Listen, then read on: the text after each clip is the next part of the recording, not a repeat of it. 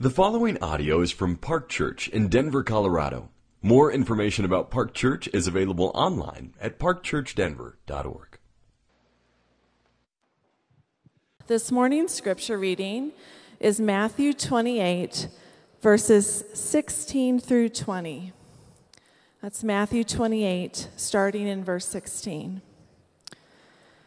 Now the 11 disciples went to Galilee, to the mountain to which Jesus had directed them. And when they saw him, they worshipped him, but some doubted. And Jesus came and said to them, "All authority in heaven and on earth has been given to me. Go, therefore, and make disciples of all nations, baptizing them in the name of the Father, and of the Son, and of the Holy Spirit, teaching them to observe all that I have commanded you. And behold, I am with you always to the end of the age." This is the word of the Lord. Be to God. Thanks, Amanda. Good morning, Park Church. Good to see you all. My name is Gary. I'm one of the pastors here. It's good to be with you all. For those in the building, good to see you. Seeing faces again is always encouraging. For those joining us online, we're grateful that you're staying engaged in this season.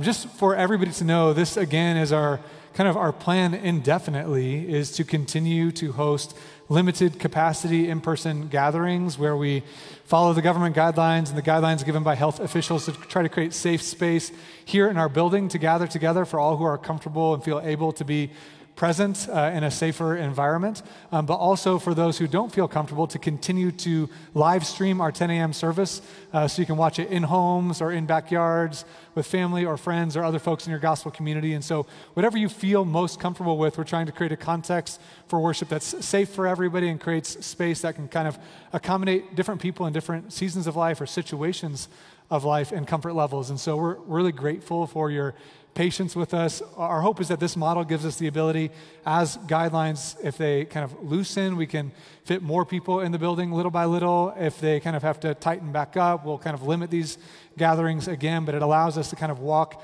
through this and adapt as the season continues to change ahead of us. And so thanks for your patience, thanks for your graciousness, thanks for your engagement. It means a lot.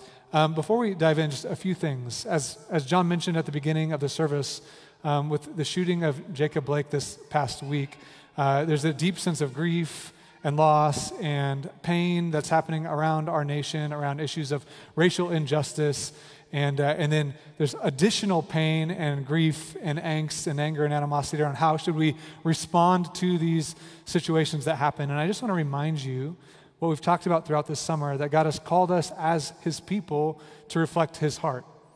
And so when Jesus is talking about what the heart of God is like and what it means to be people that reflect his heart, this heart of love, where we love people, we're supposed to look on those who are hurting with compassion. And with compassion. Just to grieve and to feel and to move towards, to try to understand and to lean in and engage. Not to make judgments and not to jump to criticism or not to jump to think you have the right way forward, but to actually listen and to learn and to love and to feel and to move towards, and then to find ways to use your resources, your life, your energy, your agency, your voice to care for the hurting. This isn't political. That's not political. That's Christianity. That's not partisan. That's gospel living. That's the gospel in action, creating the love of God within us that moves us towards people, especially the marginalized, the vulnerable, the voiceless, and the oppressed. This is Christianity, and we're going to continue to lean into these things, not because we're trying to make some political stand, but because we're trying to stand on the gospel and reflect the heart of God. And so I want to continue to encourage you to weep with those who weep, to learn, to lean in with humility and love and compassion and tenderness, and then to find ways to engage and to be active, to love your neighbor as yourself, the way that God has shown us his love. We've been talking for the past couple weeks about what does it mean to follow Jesus in this kind of a cultural moment, in the midst of a season like what 2020 has been. What does it mean to follow Jesus? Our mission is to make disciples of Jesus, to help people follow Jesus. What does that look like? So a couple weeks ago, we talked about that we're living in this age of the wilderness, that the wilderness isn't just 2020, that the age on this side of the resurrection of Jesus and before he comes again is a wilderness where we are, as human beings, navigating through tension and through angst and through loss and through grief. And God is with us in the wilderness. He's speaking to us, providing for us. He's revealing things within us. He's refining our faith, building our hope in Christ, all through this journey. And so then we talked last week about what does it actually mean to follow Jesus? What does it mean to be a disciple? What does it mean to be an apprentice of the Rabbi Jesus? To actually be with him, to pay attention to his presence, to learn from his teaching, to walk in his ways, to watch the way he loves and let his love and his kindness and his compassion and his presence transform you to follow his way of life. To follow his way of life. And so we shared a few ideas last week of some ways to pay attention to the presence of God, to follow Jesus. I want to draw your attention to something. We sent out an email this week that Neil sent out to the whole church about a new thing we're doing called formation groups, which are just groups of 3 or 4 people in the same gender to get together once a week or so, or a couple times a month, to spend time in the Word together. And so our hope is for anybody that's joining formation groups this fall, we're going to be reading through the New Testament, where you're looking at the life of Jesus through the 4 Gospels, and then listening to and letting the Spirit teach you through early Christian reflections from people like Paul and Peter and James and John as they're reflecting on the life of Christ and what that means for us as the people of God. That's what the New Testament is. It's shaping and forming us. So the hope in formation groups is that you're spending time in the Word, letting the Word of God dwell in you, make its home in you, but also discussing it and the way it's intersecting your real life here and now in this world, in this moment, with a group of brothers or sisters in Christ. And so if you're interested in finding ways just to spend time in the Word with other people, formation groups are a great way to do that. You can check out our website. You can look back at the email if you got the email, and stay tuned for more details about how to get engaged in those. But we hope that will be helpful for us as we think about what does it mean to follow Jesus in this season right now. Today we're going to look at kind of what's the point? What's the point? Is life this endless kind of like indefinite wilderness that we just kind of like hang on and survive? Or what is God actually wanting to cultivate in us? And what's he doing in the big picture of this world? And we're going to see this morning that he's building a kingdom and he's transforming lives. And so we're going to take a moment and pray that actually today would be a piece of that moment, that he'd be transforming us from the inside out, and he'd be continuing to advance and establish and magnify his reign on earth as it is in heaven. So let's pray for a moment together. And Jesus, we right now want to calm our hearts before your presence. We read right here in your word that you said, I am with you always. You said, look, pay attention, behold, I am with you all the time, every day and every moment, all the way to the end of the age. And so would you open our hearts right now to know your presence? I pray for people that have maybe never known your relational presence, that today their spirit would just open up and you would awaken their hearts to know that you are real, that you are present, that you are with them, whether in this room or in homes or backyards around the city. Would you help us as we consider your presence to see your love, your compassion, your tenderness, your care, your kindness, and would it transform us from the inside out to be people who love you, our God, our Maker, the Creator of the heavens and the earth, that we would love you and worship you and praise you and walk with you and desire you and treasure you, and that we would love our neighbors as ourselves. So we need your help, Holy Spirit. In Christ's name we pray. Amen. I don't know kind of your experience with vehicles. For me, I was like the first time in my life I've ever had like a semi-reliable vehicle, and it feels amazing. For the past year or so, it's like it has heat and air conditioning, which is incredible. It's like the first time in years my car's like successfully heated up in the winter and cooled down in the summer, which feels great. And it's good. It was about a year and a half ago when my previous vehicle, which was like all of my vehicles throughout all of my life before, kind of bit the dust. And I remember I was driving it around for a long time, and for me, it's like, you hear the noise, the kind of like clunking or the grinding, and you're like, it might get better. You know, like this might magically go away. And so you're just kind of like, it's grinding a little bit. Maybe you're way more responsible than me. But you're like, I don't want to check it out. I don't want to like take it in because that's going to cost more money than I have, and I don't want to deal with it. And so I'll just like hope it magically goes away, which is not the way that physics works, right? Like problems don't magically resolve themselves. We delude ourselves into thinking it. And so I was doing that. I was deluding myself for a couple years with this vehicle. I didn't want to spend more money on it. And I was taking a day to go up to the mountains to be with Jesus because that's where he waits for us. You know, he's up there in the mountains and he's like, come hang out with me at Clear Creek Canyon. I'm like, okay, let me get away. And so I'm like driving up to Clear Creek Canyon where I spend time with Jesus. And on the way up there, I'm hearing the clunking and the grinding. I'm like, work, please work. And I hang out with Jesus for a while on the river. And then I get back in my car and it's like, 30 minutes up the hill and my car just like totally bites the dust. And I'm like understanding enough about vehicles to like try some things and try to work it out. And it was like, nothing's working. It's dead. And turns out like the whole engine had just like was done. It was totally TKO'd and done. And I had to get a whole new vehicle. And it was this huge mess. And the reason why I bring that up is I actually feel something similar. When I think about my own kind of like perception of what's been happening in American Christianity for the past several years. It's like you look around and something's clunking, something's grinding, something doesn't feel right. And I can smell a little bit of what's going on, and I can kind of see like, hey, there's some symptoms in American Christianity broadly, and it's different in different movements, but there's something not right about the way many Americans, not all, but many of us tend to conflate our hope in Christ or the Christian vision of the world with the American vision of the world. We kind of conflate them in ways that lead to animosity and angst and anxiety and polarizing experiences and deep sense of loss and constant disappointment and disillusionment and frustration because we have an expectation that the kingdom that God is building is somehow correlated to our progress in American society. And then you hit a year like this and the whole car breaks down. The whole thing breaks down and it's like, man, I probably should have seen that coming, and maybe we talk about it here and we preach about it here and you read about it and you feel about it, but I don't know that we've stopped and said, what just happened?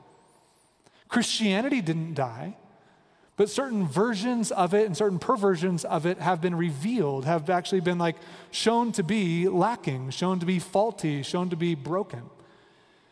And that's what we see even in this passage right here, is that we're actually seeing a different vision of Christianity, a different understanding of what God's doing in the world that is not one-to-one related with the things happening in this country or in society or in your own personal life, that God is building a different kind of kingdom. He's actually building an entirely different kind of kingdom. And so when we walk through seasons like this where there's brokenness economically, there's divisions politically, there's emotional and relational tension and anxiety and breakdown, there's injustice, and then there's animosity and angst and division, how to respond to injustice, and all these things I just feel, and then the church is in the middle of it, I just feels broken. Feels so broken. And yet Jesus is actually crying out into the middle of that brokenness, giving us a better, surer hope. That he's building a different kind of kingdom, and he's doing it by transforming human beings from the inside out. He's building a different type of kingdom, and he's doing it by transforming human beings from the inside out. And so if you're familiar with the Gospel of Matthew, what we had read this morning is the very end of Matthew's account of the life and ministry of Jesus Christ. We've been spending time in the Gospel of Matthew for the past year or so. We're going to be jumping back into it shortly. We're going to jump into the Sermon on the Mount, which is where we were wrapping up Matthew chapter 5, going into Matthew 6. We're going to get back into the trees. But for these past few weeks, we've been trying to ask, all right, what are the things that Matthew teaches us thematically that kind of help us to understand what the whole thing's about? And this passage at the end really gets to the heart of all of it. That Jesus is breaking into the brokenness of this world to bring the kingdom of God. And he's inviting people like you and me, people that had actually pushed against God's reign, pushed against God's wisdom, pushed against God's love. He's inviting us to be forgiven of our rebellion, to be washed and cleansed, to be filled up with his Spirit, to be transformed from the inside out, to be who he designed human beings to be like a true and beautiful version of humanity that shines in this world like a light, like images of God, to the world. This is what he's doing, and this passage gets to the heart of it. If you kind of are paying attention to the flow of the Gospel of Matthew, this section in Matthew 28 is happening after the resurrection of Jesus. And so the whole story begins with Jesus, this baby that's born to this impoverished family. They're chased out of Israel because of political oppression. This Herod, the tetrarch over Judea, sees this coming king as a potential threat to his kingdom and as a fear and a desire to squash potential threats to the things that he's built and the things that he feels identity and glory in. He actually commissions all of the children, the baby boys in Bethlehem where this child was purportedly born, to be killed. And so Jesus is taken by his mother and adopted father out of Bethlehem to Egypt. He then comes back, and the story kind of picks up when he's around 30 years old with very small beginnings. He's humble, he's kind, but he's going preaching a bold message. He's saying the kingdom of God is here. It's right here. And he begins showing people the kingdom, not just preaching it, but showing people when they come to the king, there's transformation. And so the sick are healed, the wounded are restored, the vulnerable are loved, the marginalized are welcomed, the outcasts are brought in. And he's building a kingdom, and he's transforming lives to be a part of his kingdom. And the tension begins to build as this kind of reputation begins to spread and his fame spreads and people hear more and more about him. And so all these expectations about what kind of king is he in, what kind of kingdom is he going to build, begin to kind of grow. And so all of his followers are like, he's going to push out the Romans, and he's going to establish the kingdom of God, and he's going to take the throne, and we all get to kind of share in his power and his glory. But that's not the way he brought power and glory. He brought it through a cross. He brought it by being a servant, by laying down his life. Because the kingdom he was building wasn't merely about pushing out and kind of transforming situations and kind of mitigating brokenness. It was about transforming humanity from the root, from the heart out.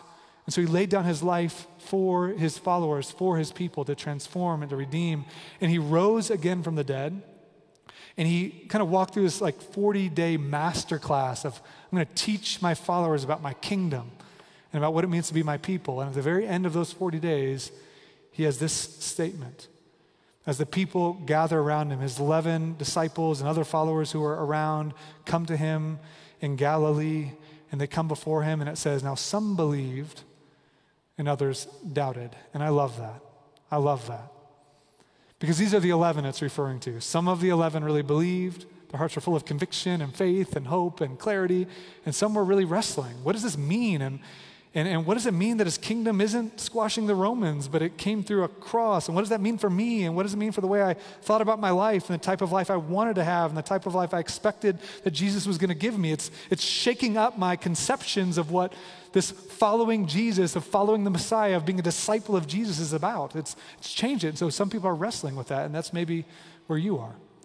Maybe you have some degree of conviction. I want to follow Jesus. All to Jesus we sing, I surrender. All to him I freely give. I will ever love and trust him in his presence. Daily live. Like I want Jesus. I'm going to walk with him. But for most of us, there's doubt.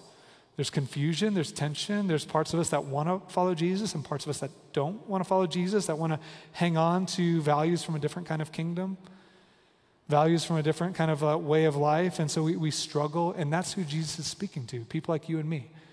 And it's people like you and me through whom God changed the world. Changed the world. And so here's what Jesus says. He says, all authority in heaven and on earth is given to me. All authority in heaven and on earth is given to me. What Jesus is saying is I'm building a different kind of kingdom. I'm building a different kind of kingdom. This phrase is so powerful. I feel like it's only in the past few years, like aspects of it that I had never seen before. When he's talking about he has authority in heaven and on earth, he's talking about two realms of reality. The earthly realm that you and I see and touch and feel all around us, and then this heavenly spiritual realm where there are powers and principalities and forces at work that are seeking, in some instances, to turn you away from the reign of God. And he's saying, all of it is mine. I have authority over all of it. I can redeem the material world, but I can also liberate you from spiritual bondage and oppression that has enslaved your heart and led you to crushing weights that you were never designed to carry and to hold in this life. And so we've talked about this in the fall or about a year ago a lot with this idea of cosmic geography, which is like a geeky kind of nerdy way of talking about the reality that there are unseen powers at play in our world right now. And if you're new to Christianity, that sounds weird. but Christianity is a religion. It's a worldview that believes that there are unseen realities, like God, for example, like the Holy Spirit, and also spiritual beings and spiritual forces that actually are at war right now for the hearts and souls of human beings. And the way the Bible kind of unpacks the narrative is that there are, in the nations of the earth, in all the nations, there are spiritual beings that have a delegated authority that are actually corrupting and deceiving humanity in different ways in different cultures. And America is no exception. It's no exception. It's not God's special nation that has no darkness and no brokenness. It's not one-to-one the kingdom of God. It's another kingdom built by human beings that is kind of trying to kind of propose a way to life. And this is the way it's been from the very beginning. So from the very beginning of the story, human beings were made to live in the presence of God under his reign. It's like a kingdom where he's king over his creation and where everyone is listening to the words of the king and walking in his presence and experiencing his love and trusting his wisdom and walking by his instruction and then reflecting his love and his kindness and his justice and his mercy and his patience and all of his character. And this is the way the world was supposed to be. Humanity at harmony with God, with one another, and with creation. It's like the kingdom of God. It's beautiful. And when human beings, like the first ones and you and I, said, no, God, I'm going to go my own way. I'm going to push against your reign, rebel against your reign. The biblical terminology is sin against God. When we sin against God, we are now separated from God, separated from his kingdom, and experiencing now an internal brokenness that then manifests itself externally in relationships and societies and civilizations and systems and nations. And as we live in those experiences, in whatever nation of the earth or whatever culture or whatever city or whatever family system, we are all finding ways to try to build the kingdom back without God. We're building like little towers of Babel, trying to build back to peace, build back to shalom, build back to wholeness and joy and hope and justice and rest and all the things you want without God. And it's never worked for any nation ever, because there are spiritual forces that are lying and deceiving and enslaving people to trust in a system that can never give life. And so you sacrifice yourself at the altar of these gods. And in America, it's like the altar of individualism, freedom, economic progress, sexual freedom, this kind of this desire to live your own life however you want, for whoever you want, with whoever you want, for your own advancement, your own progress. In this sense that if we can build and we can kind of cooperate enough with enough kind of like shared interests to build something amazing, then we can build a utopic society here. And there's a conservative version of that utopic society and there's a progressive version of that utopic society, neither of which is the kingdom. Never has been, never will be. No political leader is going to bring the kingdom. Never has, never will. No nation will establish the reign of God on earth. Never has, never will. Tim Keller wrote an article years back that was called How Does Christianity Fit Inside of a Two-Party System? And it was like, it doesn't. It doesn't fit. It doesn't fit. Why? Because the kingdom of God transcends the American governmental system. The kingdom of God also confronts progressive and conservative values and issues of brokenness in candidates and platforms. And the kingdom of God also overlaps in really powerful and stunning ways with certain values and desires that are coming from human beings who bear the image of God and have dignity and value and worth. And so it's like this place where you kind of operate, where you're operating within, you're voting, and you're kind of processing your values, but it's not the kingdom. It's not going to bring the kingdom. And what happens is when we put our hope in that system will disappoint again and again and again. And often in the place of that disappointment, we react with anger, with animosity, with polarizing rhetoric, divisiveness, angst, hopelessness, depression that works itself out in all sorts of ways. And it's because we're conflating the kingdom of God with American progress or whatever version of it you want. And it will crush and it will fail again and again and again until America is like all the other dynasties before, all the other empires before, a part of history that you can look back and think, what were the gods of that nation and how did that nation crumble under the false gods that crushed a people group?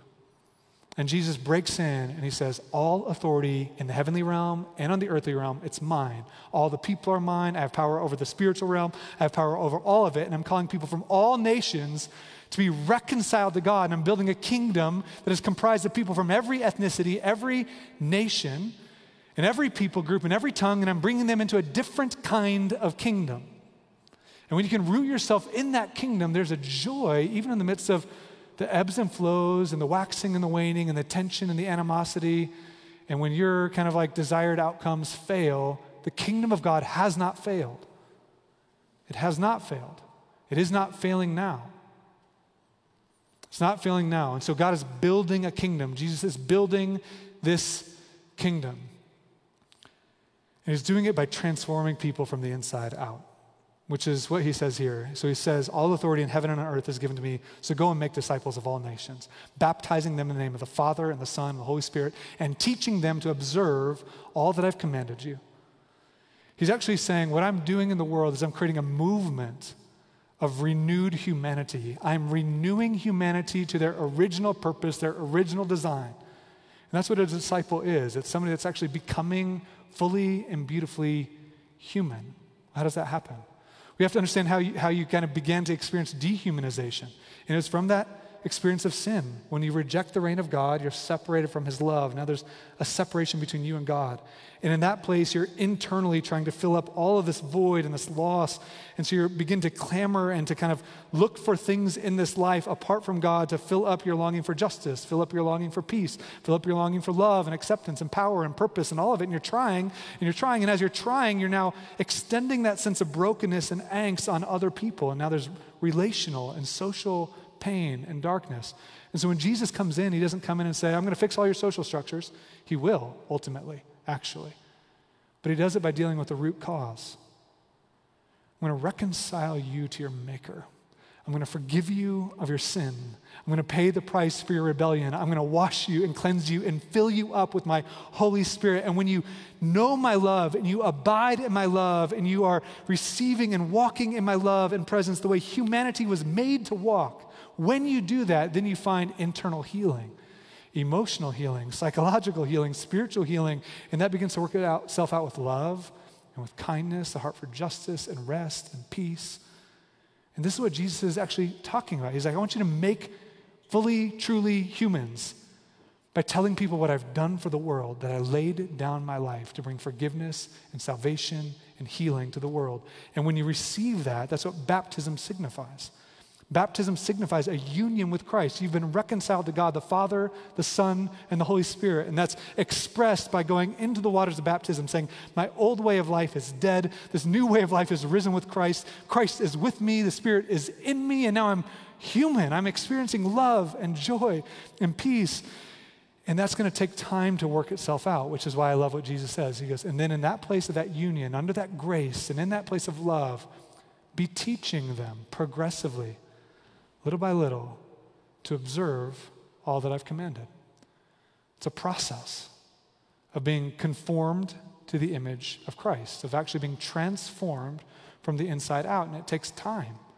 It takes time to let that love bring healing and teach you how to show forgiveness and grace and mercy. It takes time. Like a child's development takes time, spiritual development takes time. You don't get mad at a baby for not being a 4-year-old. You don't get mad at the 4-year-old, or you ought not to get mad at the 4-year-old for not being a 10-year-old. And you don't get mad at the 10-year-old or the junior high kid for being a junior high. They're walking through stuff. Junior high kids are getting their prefrontal cortex like forming. And so there's all that stuff, you know, like I'm looking at a junior high teacher. He's like, yes, that's right. That's exactly what's happening. But you're like, that's where they are in development. And a good parent or a good leader knows that, and they love them where they are, and they create a context where they can be loved and cared for and helped in their journey. And that's what Jesus is doing. He says, I'm with you all the time. I'm with you. I love you. I'm patient. I'm gracious. I'm forgiving when you wander. I'm right here. When you doubt, I'm right here. When you get angry and you mess up and you blow it, I'm right here. I'm right here in this process of you learning to follow me, learning what it means to be like me, to be like Christ, to be Christ-like, to be Christian. That's what it means. Little Jesus version, little like your own personal version of Jesus walking through and showing love. And that's what Jesus commanded. He commanded us to love God with all of our heart, soul, mind, and strength, and to love our neighbors as ourselves. I've heard people say to me over the past months, you got to stick to preaching the gospel. I will never stop preaching the gospel. Never stop. But we're supposed to make disciples, which means telling people the good news of what God has done for you in Christ, The good news of how he's reconciled us to God by grace alone, through faith alone, in Christ alone, and in the context of that relationship, in that love, in that space of grace, to actually live into and obey everything he commanded, which is summarized by this law of love.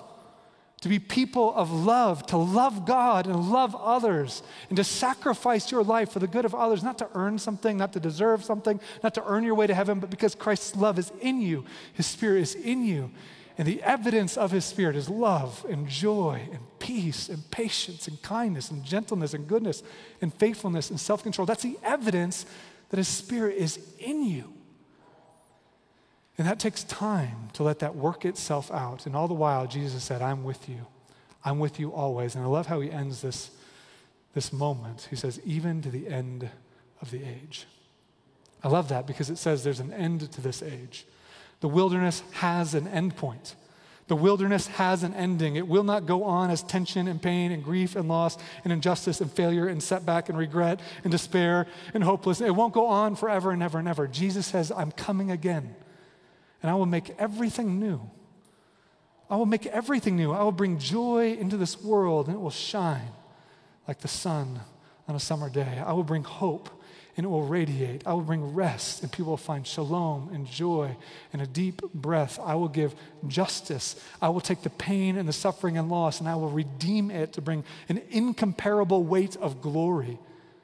I will wipe away your tears, and I will make the whole thing new, and you will dwell with me, and I with you, and you with each other in this world, all things new forever and ever and ever. That's the Christian hope. And it anchors us, and it gives us purpose and meaning. Walk with Jesus. Help other people see him and know him. Walk with him as he continues to rehumanize you, and watch him through the preaching of his gospel and the ministry of one another as we help one another learn his way of life. Watch him rehumanize the world. And this is a movement that will not shake, it will not shatter, it will not falter, even in the ebbs and tides of this cultural moment. This is our hope. And we pray that God would do it in us and through us. So let's pray together. Jesus, we need you even now. We need your mercy and your grace.